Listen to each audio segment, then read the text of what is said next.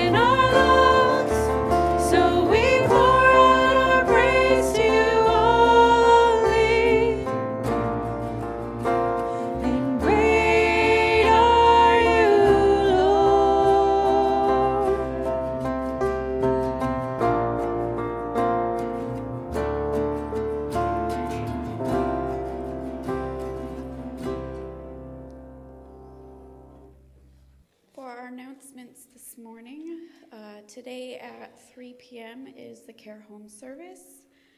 On Wednesday at 2 o'clock is the prayer meeting at the church. 6:30 is Kids Connect here at the church as well.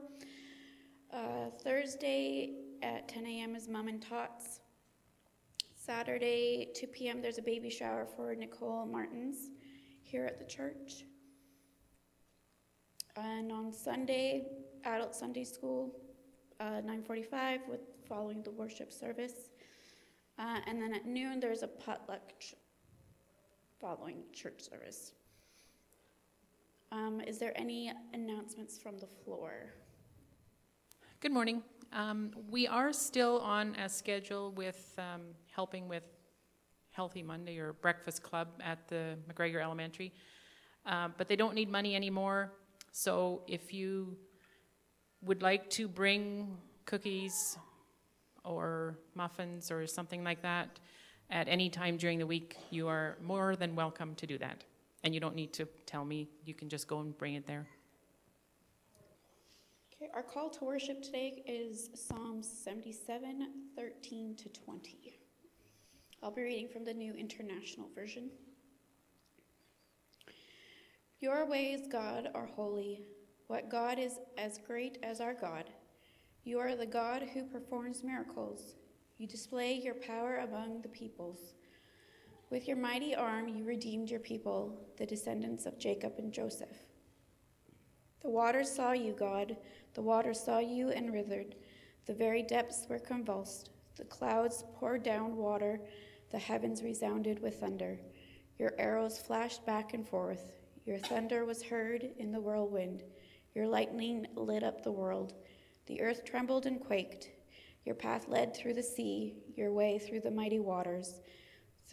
Though your footprints were not seen, you led your people like a flock by the hand of Moses and Aaron. Let's bow our heads. Dear God, thank you for today, and I just pray that you be with us as we listen to Les preach to us today, and just be with us as we worship you. In Jesus' name, amen. Please stand with us.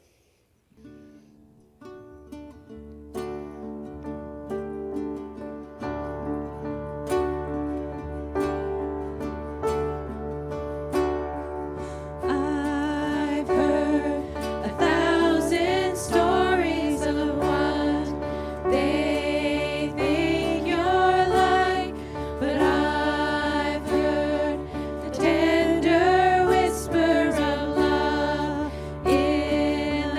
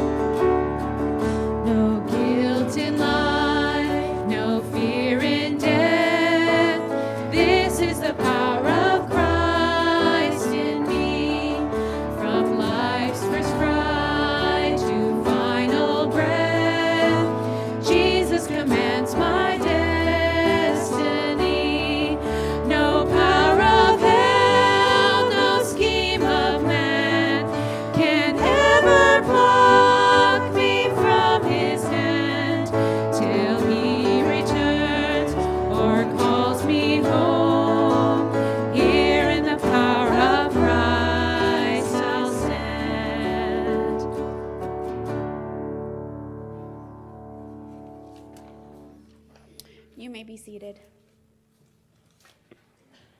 I'm just going to pray for the offering. Just a reminder, there are envelopes in the pockets in front of you, and the offertory is in the back. God, I just pray that lay it on our hearts that any donation to the church is acceptable, maybe small, or to any program that we are giving to and our sponsors overseas. And I pray again for Les as he preaches for us. Amen. Our scripture reading is Exodus 4, verses 1 to 20. And again, I'm reading from the New International Version. Moses answered, "What if they do not believe me or listen to me and say, 'The Lord did not appear to you'?" Then the Lord said to him, "What is that in your hand?" "A staff," he replied. The Lord said, "Throw it on the ground." Moses threw it on the ground, and it became a snake, and he ran from it. Then the Lord said to him, "Reach out your hand and take it by the tail." So Moses reached out and took hold of the snake, and it turned back into a staff in his hand. "This," said the Lord, "is so that they may believe that the Lord, the God of their fathers, the Lord of Abraham, the God of Isaac, and the God of Jacob, has appeared to you." Then the Lord said, "Put your hand inside your cloak." So Moses put his hand into his cloak, and when he took it out, the skin was leprous. It had become as white as snow. "Now put it back into your cloak," he said. So Moses put his hand back into his cloak, and when he took it out, it was restored, like the rest of his flesh. Then the Lord said, "If they do not believe you or pay attention to the first sign, they may believe the second.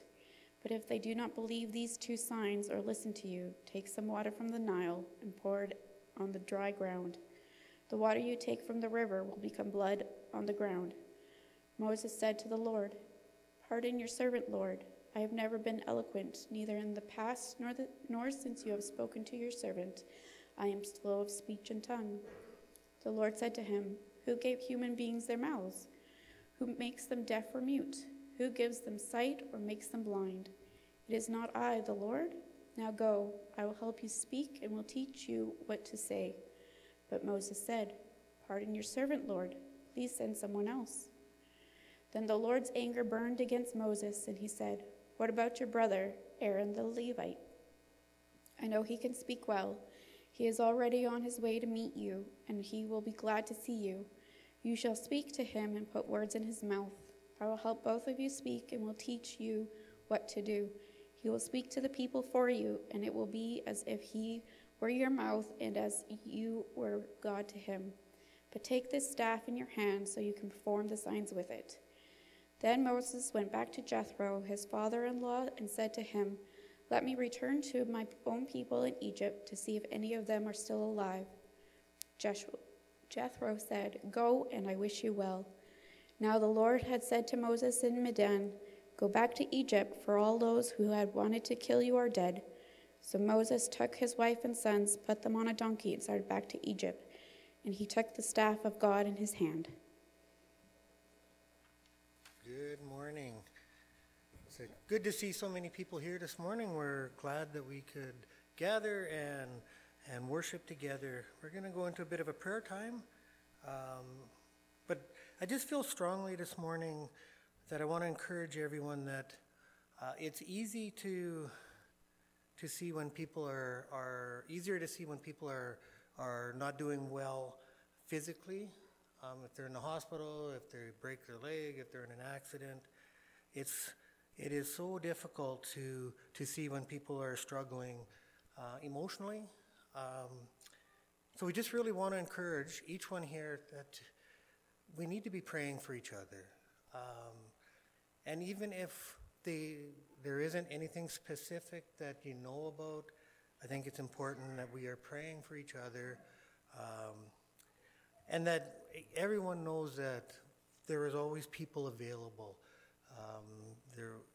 In the church, we want to pray. If you have a concern, if you're struggling at all, we really do want to pray. We want to try and come alongside you and encourage you. That being said, let's just go into a bit of a time of prayer. God, we just thank you for this morning. We thank you for each soul that is here. And God, we just ask that you would just encourage those that couldn't be here today. Lord, if they are not able to physically, if they're not able to because of other commitments, or if they just struggle to get out and into church, Lord, we pray that you would touch them this morning. God, we just pray that you, in some way, you would encourage each one. Lord, we want to pray for those that are struggling physically. We know there are Ernie and Margaret and Daryl and Evelyn and so many people that we know that are close to us that are struggling. We just pray for healing, God. We pray for strength. We pray for patience. And Lord, we just pray that I just keep thinking of that passage, joy that goes beyond or surpasses understanding, peace that surpasses understanding, God, there would be a measure of peace and a measure of joy that earthly or humanly is impossible, but that you can bring and that you want to give to each one of us. Lord, we know that there are so many people that have been impacted by violence, by abuse, by other things. God, we think of the people that were killed in Carmen area this past week. Those are heavy things that are heavy on our heart. Lord, we just pray for the families. God, we just pray that you would encourage in some way. I honestly, I don't know how people can move on, but we just pray that you would encourage and strengthen. And I pray somehow, God, that your love would come out in the actions and the thoughts and the words of people around the area. Lord, continue to encourage us to intercede for each other. Continue to encourage us to intercede for our government, for our community, for our church. And Lord, we just ask that if there are specific things that that you would like us to be involved in or called to, God, I just pray that you would lay it on our hearts. We just thank you for the many blessings. And we're excited. Dawson and Bethany are here this morning, and we just want to rejoice with them. We want to rejoice with Carissa, and we just want to thank you, God, for the ways that you continually give us reasons to smile, reasons to be happy, and reasons to rejoice in you. Amen.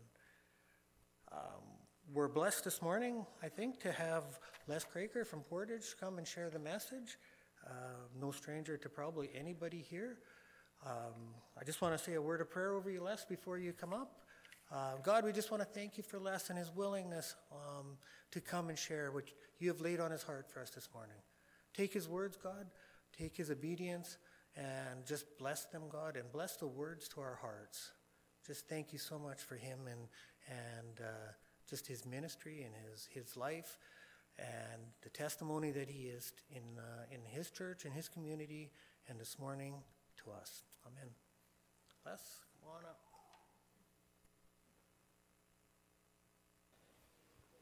Good morning.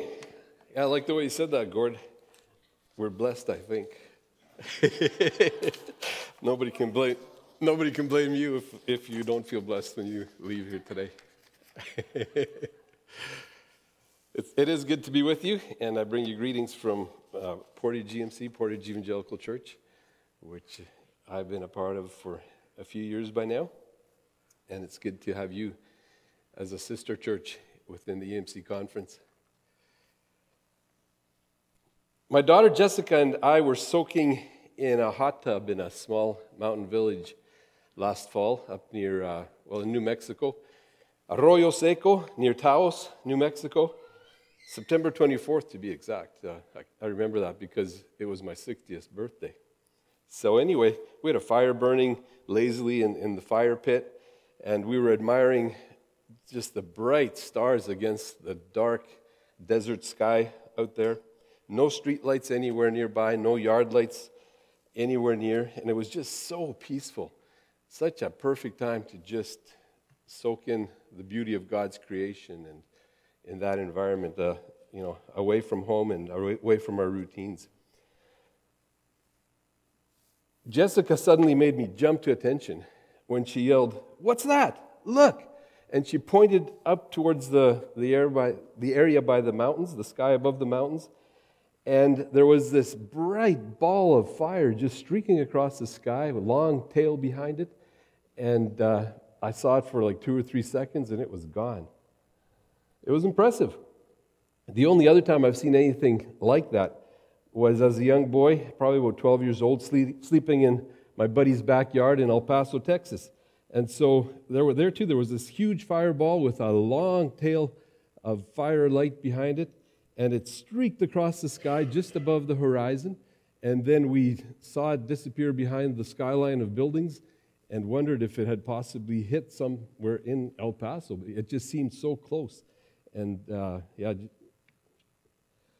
so anyway, these were impressive. I found out later that they're most likely meteorites, and they caught our attention very, very completely.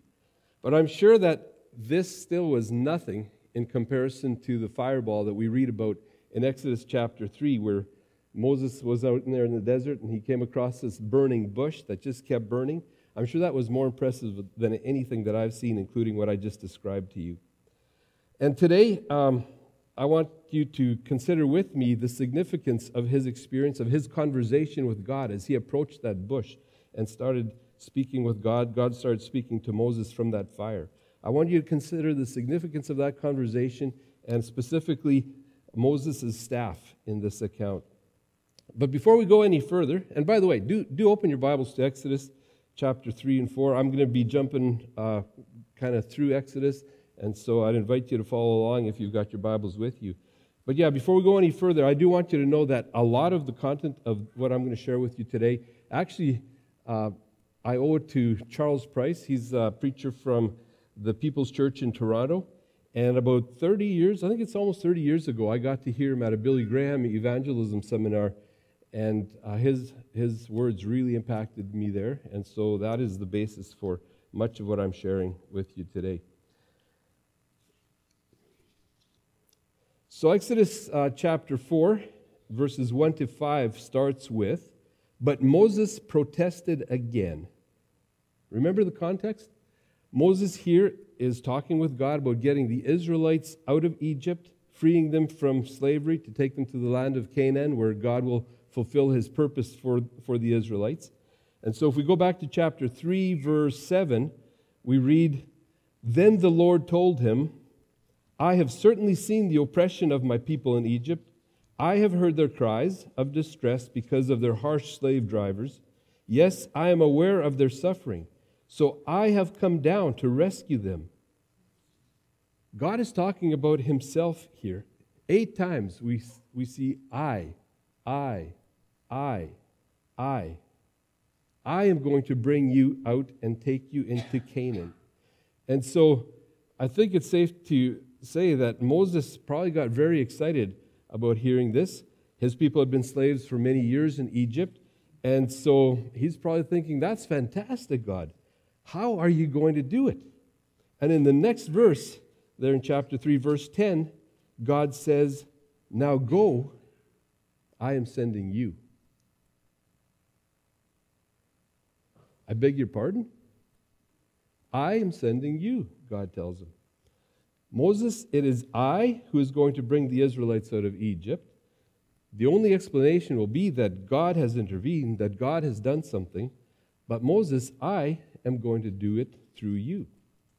So the potential hero of the story obviously is Moses here.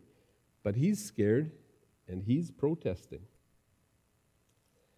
So this conversation, which started in chapter 3 and continues on through chapter 4 at the burning bush, let's pick it back up here again in chapter 4. So Moses protested again. "What if they don't believe me or listen to me? What if they say, 'The Lord never appeared to you'?" Then the Lord asked him, "What is that in your hand?" "A shepherd's staff," Moses replied. "Throw it on the ground," the Lord told him. So Moses threw down the staff, and it turned into a snake. Moses jumped back. Then the Lord told him, "Reach out and grab its tail." So Moses reached out and grabbed it, and it turned back into a shepherd's staff in his hand. "Perform this sign," the Lord told him. Then they will believe that the Lord, the God of their ancestors, the God of Abraham, the God of Isaac, and the God of Jacob, really has appeared to you. God asked Moses for his staff. And this is crucial to the rest of the story. In verse 2, he asks, "What is that in your hand?" Now I imagine that Moses probably had to actually turn and look to see if the staff really was still in his hand, because the staff was such a basic tool to a shepherd that you hardly even knew when you were holding it or not, right? It's kind of like sometimes when you go to adjust your hat and you realize, oh, I didn't put my hat on. You just assume it's always there kind of thing. And so most likely this shepherd's tool, the staff, had a long hook at one end with which he could herd his sheep, or he could hook around a leg and bring a sheep in to check it for something. And yeah, probably it was just so second nature to him that he would have had to look to see if it was really there. What's that in your hand? Well, it's my staff, something that represents my livelihood for these past 40 years, something that represents my income, my security. It represents my well-being. It helps me feed my family. That staff also represented failure, because 40 years ago, being a prince in Egypt, he had the opportunity, or at least he thought, to release the Israelites. He wondered why the people didn't recognize that God was using him. But he killed an Egyptian. The body was found, and he had to flee for his life. He ended up at the backside of that Midian desert for 40 years. So really, we could say that everything that constituted Moses' life up to this point was symbolized by his staff. So what's that in your hand? It's my staff. Throw it down, said God. So Moses threw down the staff, and it turned into a snake. Moses jumped back. As you do when you meet a snake, right? As an MK, growing up in Mexico and Texas, I came across a lot of snakes, a lot of rattlesnakes, and I got used to always watching for them. If I was walking up a dry arroyo, a dry creek bed, I was always on the lookout for snakes, because they can sit there very camouflaged, and as long as they don't move, you don't notice them. But when you get too close, all of a sudden you hear this rattle, and you can't help but just jump back. Now, a lot of people say you should never jump before you actually see the snake, because you might jump right onto it or something, but I never found that to be the case. I always knew where the sound was coming from, and I always jumped in the right direction. I still have a snake skin on one of my cowboy hats that we caught on one of our camping trips there. You got to be careful with them, but if you take a long forked stick and pin the head to the ground, cut the head off, you can roll the skin right off, put it in some formaldehyde, and set it out to dry in the sun for a while, and it makes a beautiful snake band. Hat band, I should say. So anyway, Moses' staff is now something to be afraid of. Is it a staff? Is it a snake? It had been just a harmless tool in his hand. He carried it with him every day. He probably took it or put it right beside wherever he slept at night. I doubt he's going to be doing that anymore. Probably let his kids play with it on a Saturday afternoon again. Probably wouldn't be letting them do that anymore.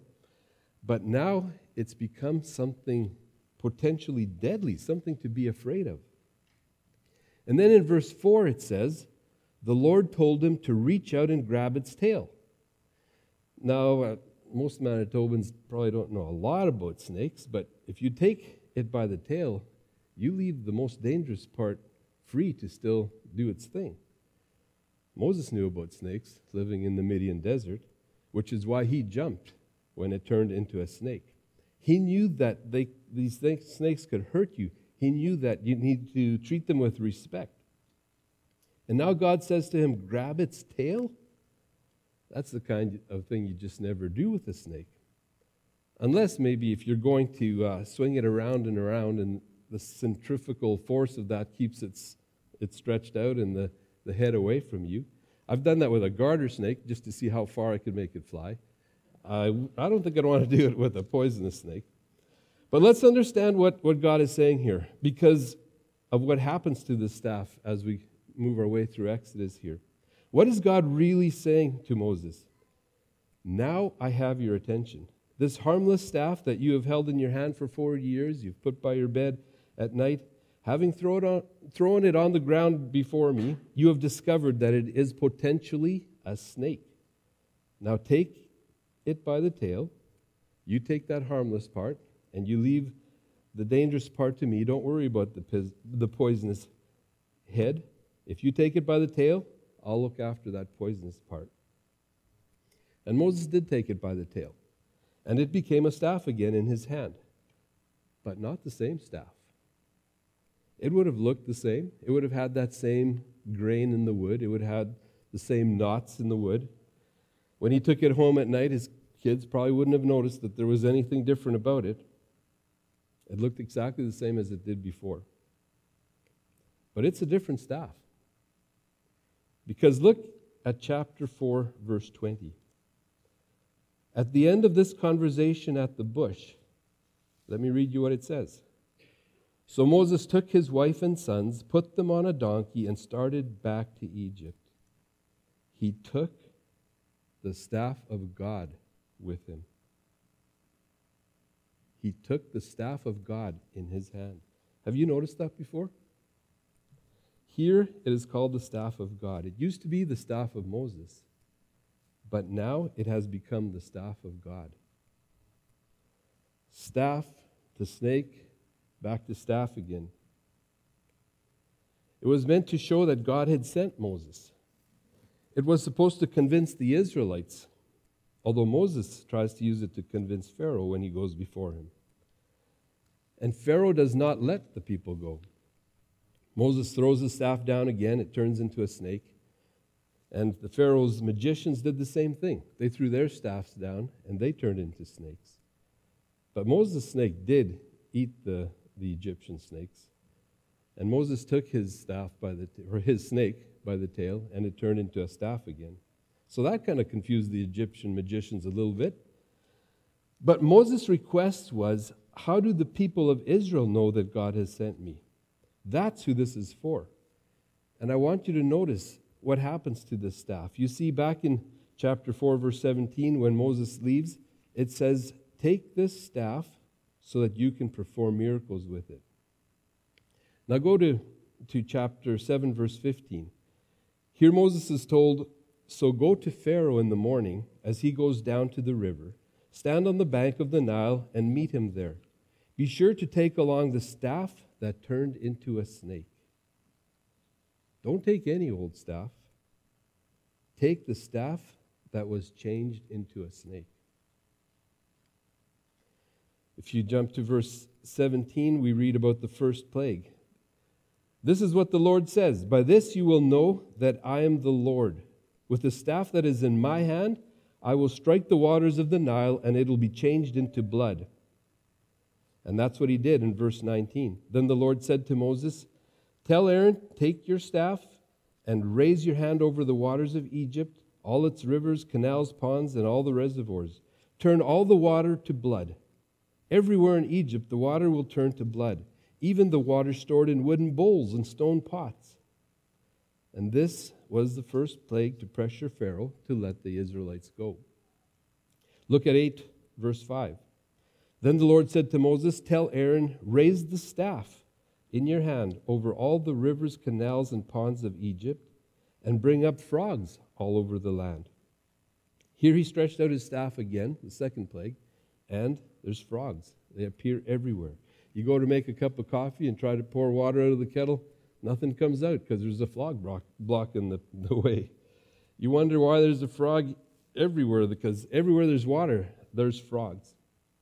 By the way, did you notice that just like for the first plague, God again says, tell Aaron? Because back in chapter 3, verse 4, Moses said, here I am. But then in chapter 4, verse 13, he says, please send someone else. God was angry. And he said, all right, I'll send Aaron. Aaron will go with you. Aaron will do it for you.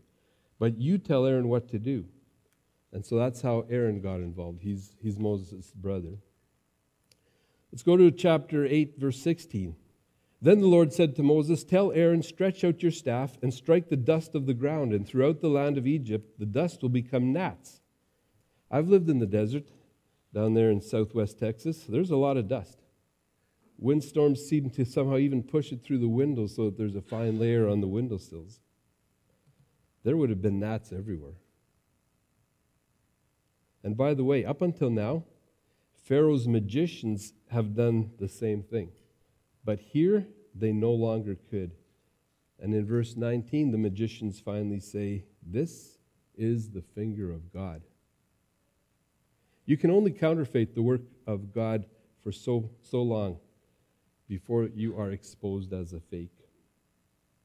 Go to chapter 9, verses 23 and 24. It says there, "Moses lifted his staff toward the sky, and the Lord sent thunder and hail and lightning flash toward the earth. Never in all the history of Egypt had there been a storm like that, with such devastating hail and continuous lightning." Chapter 10, verse 13.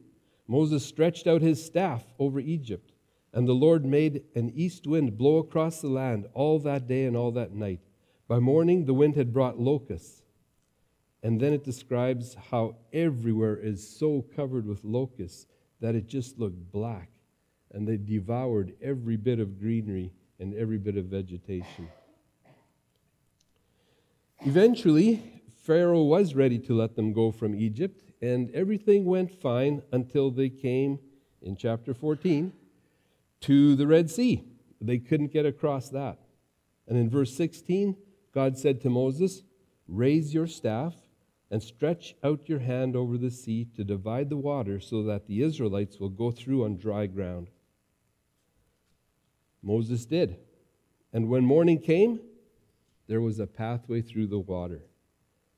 God had done it, but it was with Moses holding his staff. Look in chapter 17. They got across the Red Sea. They're now in the desert. There is no water. And it says in verse 5, the Lord said to Moses, "Walk out in front of the people. Take your staff, the one you used when you struck the water of the Nile. Strike the rock, and the water will come gushing out." So Moses struck the rock as he was told, and the water gushed out as the elders looked on. Same chapter, 17, they met their first enemy, the Amalekites. And it says in verse 9, Moses said to Joshua, "Choose some of our men and go out to fight the Amalekites. Tomorrow I will stand on top of the hill with the staff of God in my hands." And you know the story. As Moses stood there with the staff in his hand, the valley, watching over the valley and the war going on in the valley, the Israelites started to dominate against the Amalekites. And when Moses got a little bit tired and his staff began to droop, the Amalekites would start gaining ground, and they would have the upper hand in the war.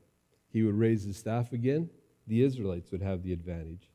The battle was directly affected with, or according to Moses having his staff in the air. And so finally Aaron and Hur found a stone for him to sit on, and they each stood on one side of Moses holding up his hand so that that staff could be raised. What an amazing way to fight a war. And later, when God had given to Israel the Ark of the Covenant, the most sacred place to meet with him, where God said, "There I will meet you, there I will speak to you," there was 3 things placed in that ark. One was the tablets of stone on which were written the 10 Commandments. Another was the golden jar of manna that they were never supposed to forget. And the other was Aaron's staff that budded. Aaron's staff had been Moses' staff. And what happened years later was this. The people came out to Moses and they said, "Moses, who do you think you are? Who set you up over us? Who do you think you are in setting yourself up as head over us?" And Moses went to God and he said, "God, the people are in rebellion. What do I do?" God said, "Get a leader from each tribe to bring his staff to you, and for Aaron to bring his staff from the Levites, the tribe that Moses and Aaron were a part of. So they brought their staffs, and they took them to the tabernacle. They put them in a row, all 12 staffs representing every tribe. They closed the curtain. They went home. They had dinner. They slept. They came back the next day. They opened the curtain. 11 staffs were exactly as they had been when they left them the night before. But the 12th staff, the staff of Aaron, had budded and had blossomed and had produced almonds overnight. God said, in effect, the staff that has life in it is the staff of the person that I have chosen. You see, when God chooses and God appoints someone, there is life in what they do. That life was not in Aaron. The life was the anointing from God that showed up in the work that he was doing with Moses and with the staff. The staff represented the power of God. And later God said, put that staff that budded into the Ark of Covenant as a permanent reminder. I mean, this is an impressive staff. You hold it over the rivers, they turn to blood. You strike the water, frogs suddenly appear. You hold it in the air, thunder, lightning, hailstones. You hold it out, the east wind begins to blow, and in come the locusts. You strike the dust with it, and it becomes gnats. You stand before a sea that's too deep and wide to cross. You hold your staff in the air, the waters open. You run out of water in the desert. You strike a rock with the staff. You're fighting your enemies. You hold high the staff of God in your hand, and you win the victory. Wouldn't you like a staff like this? This is not a magic wand. This is the staff of God. You can have a staff like this. But you'll only get it the way that Moses did. God says, what's that in your hand? Will you throw it down? I want your staff. I want you to throw it down. You need to know that the staff in your hand is potentially dangerous. It's a snake. If you take it by the tail, the harmless part, I'll look after the dangerous part, and this will become the staff of God. How many times did God say, make sure you take the staff with you? This symbolizes the anointing that Moses received. It symbolizes the relationship that God has invited Moses into. This is not Moses' abilities. He has surrendered his abilities to God. He's thrown down the staff of Moses and picked up the staff of God. The staff becomes the symbol of God's work. So if you and I are going to have a staff like this, we need to answer the same question that Moses was asked. What's in your hand? What's in your hand? Would you throw it down? I don't know what's in your hand, but maybe you'd say, well, you know, what I'm holding tightly to is my job, my profession. You know, we live in rather uncertain times, and I've worked hard to get where I am. It's a good job. It's a respectable position. And God says, will you give it to me? Will you lay it down? If it's right for you, I will give it back. But with a difference. You take it by the tail, you hold it lightly, take the harmless part. And it'll become the job of God, the profession of God. And you'll go back into the same office, to the same workplace. You'll look exactly the same. Nobody will notice anything different, probably, except that your focus will be very different. What is God doing with me here? What is his agenda for me in this situation? It'll become the job, the task, the profession of God. The presence and activity of God will characterize your life. Yours will be the life of God and produce results only God can orchestrate and no one else can copy on their own strength.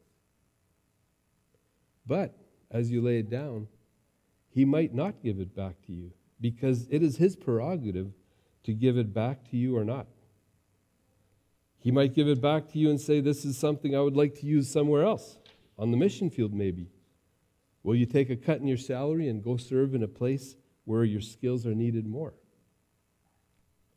Would you let him do that with you? What's that in your hand? Well, it's my future plan, my dreams, my ambitions, my goals. Would you throw them down in front of me? If they're right, don't worry, I'll give them back, but they'll be mine. And if they are not, I will change them. That's my prerogative. Will you give them to me, or will you keep them to yourself? Are they going to be your dreams, or will you let them be God's dreams for you? What's that in your hand? Well, it's my family.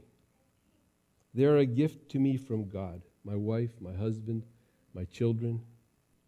To take one or two of them off to the mission field, I don't know. Lord, I'd only see them a few years, or every few years. My grandchildren, I would hardly even know them because of that. Painful as that would be, Lord, help yourself to my children. I lay them at your feet. Your marriage, your family, whatever it is, lay it down. What is that in your hand? You might say, well, it's somebody else's hand. It's my girlfriend or my boyfriend. I love them very much. He's a good guy. She's a great girl. Would you gently put her down, him down? Would you give her to me? You see, there are a lot of Christians holding the wrong hand.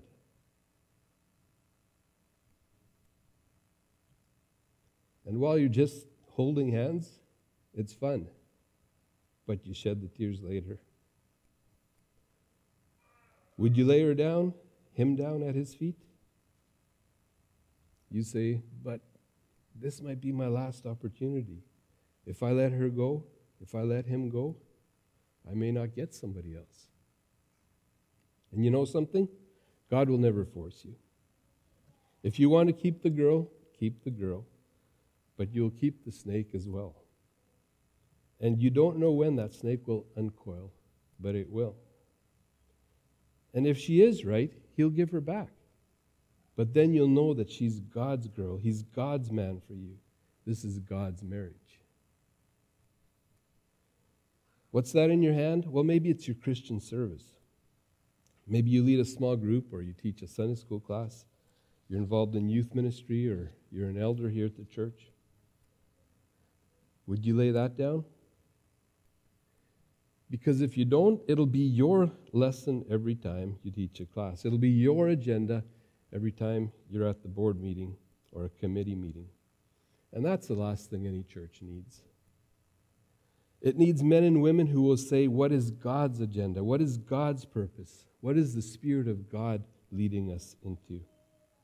Otherwise, every meeting that you go to, you will take the snake with you. And he won't sit quietly in the corner. You can be sure of that.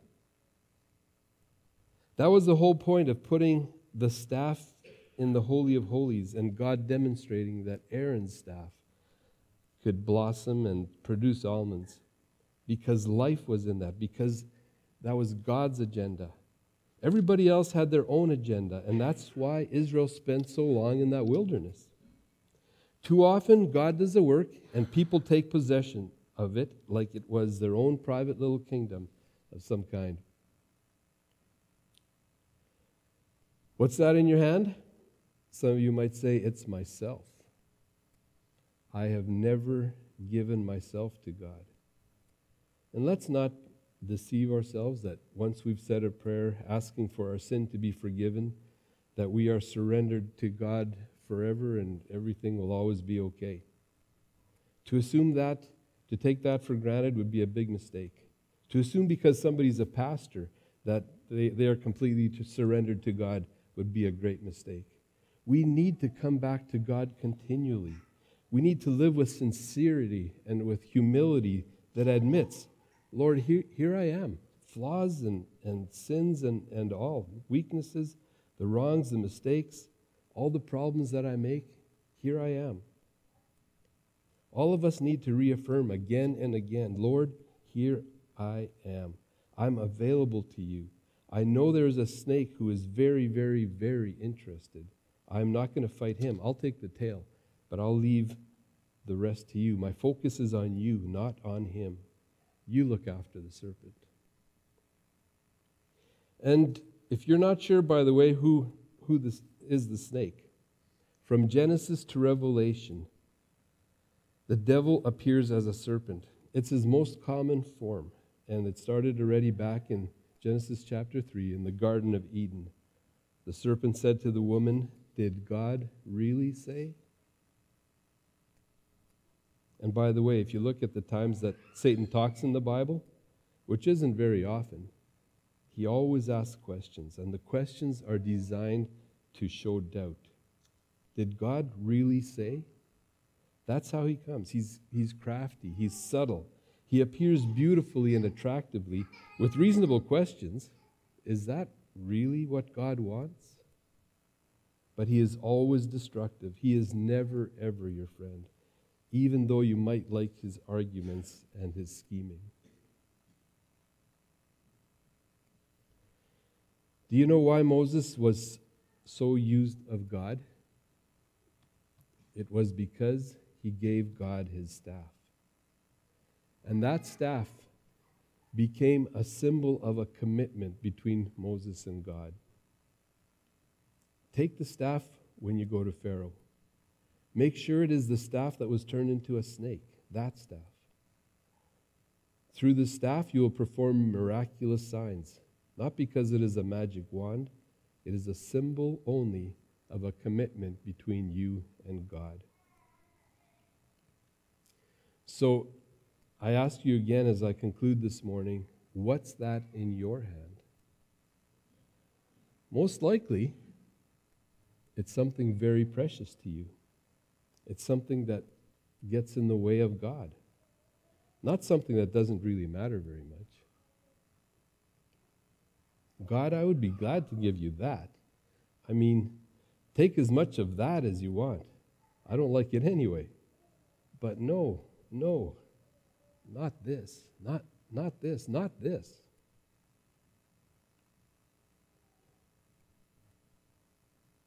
Would you lay it at his feet this morning? I don't know how it is that God has spoken to you this morning, but my prayer has been that he will. And how he speaks to you is entirely his business. The issues that he's talking to you about are between you and him. But would you say this morning, Lord, I lay this down. I want to be completely surrendered to you. Everything I have is yours. Use it. Use me for your purposes, for your honor, for your glory. And unless he does something very different with it, you take it back and you go home. But it's his prerogative now to do what he wants. You go back to the same place of work tomorrow, and everything will look the same. You will look the same, but it'll be the staff of God. Just trust him and see what he will do with that. Your family can change. Your marriage can change. Your job can change. Your life can change when you say, Lord, I give it to you. With us for our final song.